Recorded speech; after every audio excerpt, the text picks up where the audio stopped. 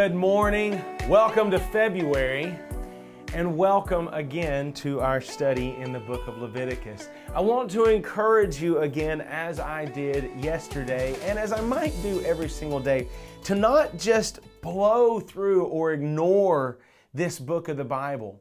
It was given with beautiful, beautiful foreshadowings into the person and the work of Jesus Christ. And so when we look at the book of Leviticus and we see the sacrificial system, yes, it is a system that we no longer observe. We don't see any of these things in our day and time now, but we see them fulfilled in the person and work of Jesus Christ.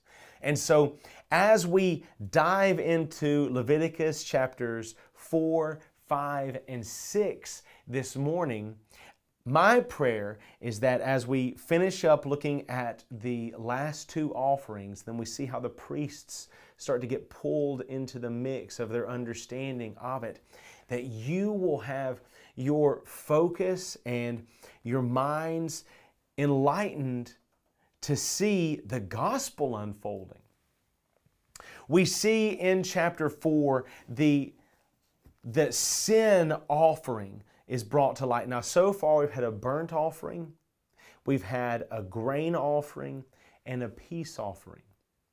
And those just cover a few verses. Really, if we look at the way that it's broken up, they cover just 3 chapters for 3 offerings. But then when we get to chapter 4, we see a sin offering there, and we see there's a lot of stuff that gets put on repeat there. And it doesn't just fill one chapter and then we move on to the next offering. Rather, it fills all of chapter 4 and almost all of chapter 5. And the whole reason that we have this sin offering that takes up so much space is the idea that you know you have sinned. You know that you have not been holy as God is holy. And you know that you need something to take your place, something to die on your behalf, something to take on the wrath of God for you. You know that you need an anointed one of God to fill this cup. You know that you need your guilt taken away, transferred to another sacrifice. You know your sin. You know it's deep and it's vile. And you know that your sin needs atonement. And so because you know those things, you know that you need a sin offering. You know that is required.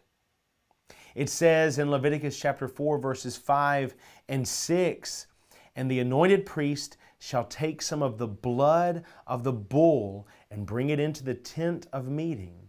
And the priest shall dip his finger in the blood and sprinkle part of the blood 7 times before the Lord in front of the veil of the sanctuary." And we see a dramatic picture taking place. Now, he goes into the tent of meeting. This would be the tabernacle. He goes into the tabernacle, and there is a veil that is put there. And this veil is the separating barrier between the holy place and the most holy place. And in that most holy place, you had the Ark of the Covenant, and sitting on top of the Ark of the Covenant was the lid, obviously. But this lid had a very significant and special name or title given to it. This lid was called the mercy seat of God. And on it, you had 2 cherubim, and their wings were covering their faces and folded towards each other. And the dramatic illustration there was that God was on his throne, and that God, sitting on his throne, uniquely touched the earth where the mercy seat was. And it was almost as if his foot or his feet rested upon the mercy seat.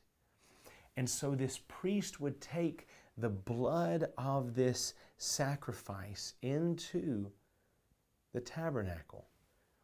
And there he would take this bowl of blood and he would sprinkle upon the veil, again representing the blood being poured out, the blood being offered up to the place where mercy is represented, uniquely where God is meeting the earth and mercy is to be extended. God, through this sacrifice, please, please give me mercy. Please make atonement for me. And we see in a dramatic fashion that because of the blood of this sacrifice, because we know we sin, and because we know we need something to take our place, because of that reality, because an offering has been made for sin, mercy is extended. What a beautiful and a tremendous thing to see in the book of Leviticus. It doesn't just go on there. At the end of chapter 5, let me read verses 15 and 16 for us. It says, if anyone commits a breach of faith and sins unintentionally in any of the holy things of the Lord, he shall bring to the Lord as his compensation a ram without blemish out of the flock, valued in silver shekels according to the shekel of the sanctuary, for a guilt offering.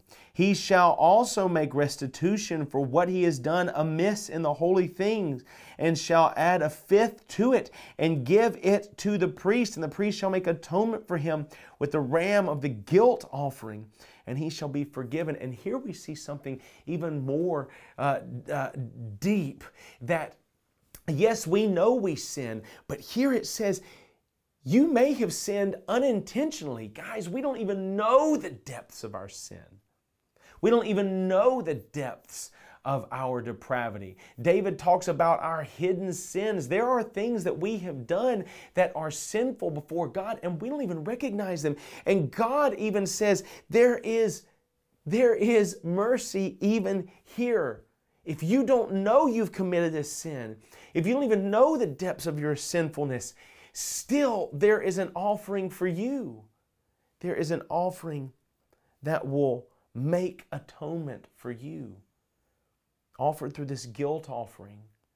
I know that I've sinned and there's an offering for that, but I'm also guilty of unknown sins. And God has made a way for you to be right before Him even here. What an amazing truth.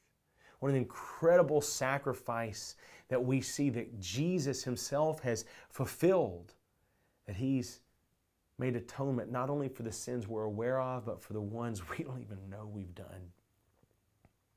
And then to finish up in chapter 6, He starts to bring the priests into it. Command Aaron and his sons, saying, this is the law of the burnt offering. And then you see that He says, this is the law of the grain offering. Skipping down, this is the offering that Aaron and his son shall offer to the Lord on the day when he is anointed, a tenth of an ephah of fine flour as a regular grain offering. You see that He starts bringing the priests and He starts letting them know this is the reason for these offerings. Here is how you are brought in. Here is how you are to prepare yourself for it. And ultimately we see the gospel poured out through the book of Leviticus. So I hope that these studies are enlightening to you. I hope that you are finding value in them. I know that I am. I look forward to seeing you again in the morning as we continue our study in the book of Leviticus.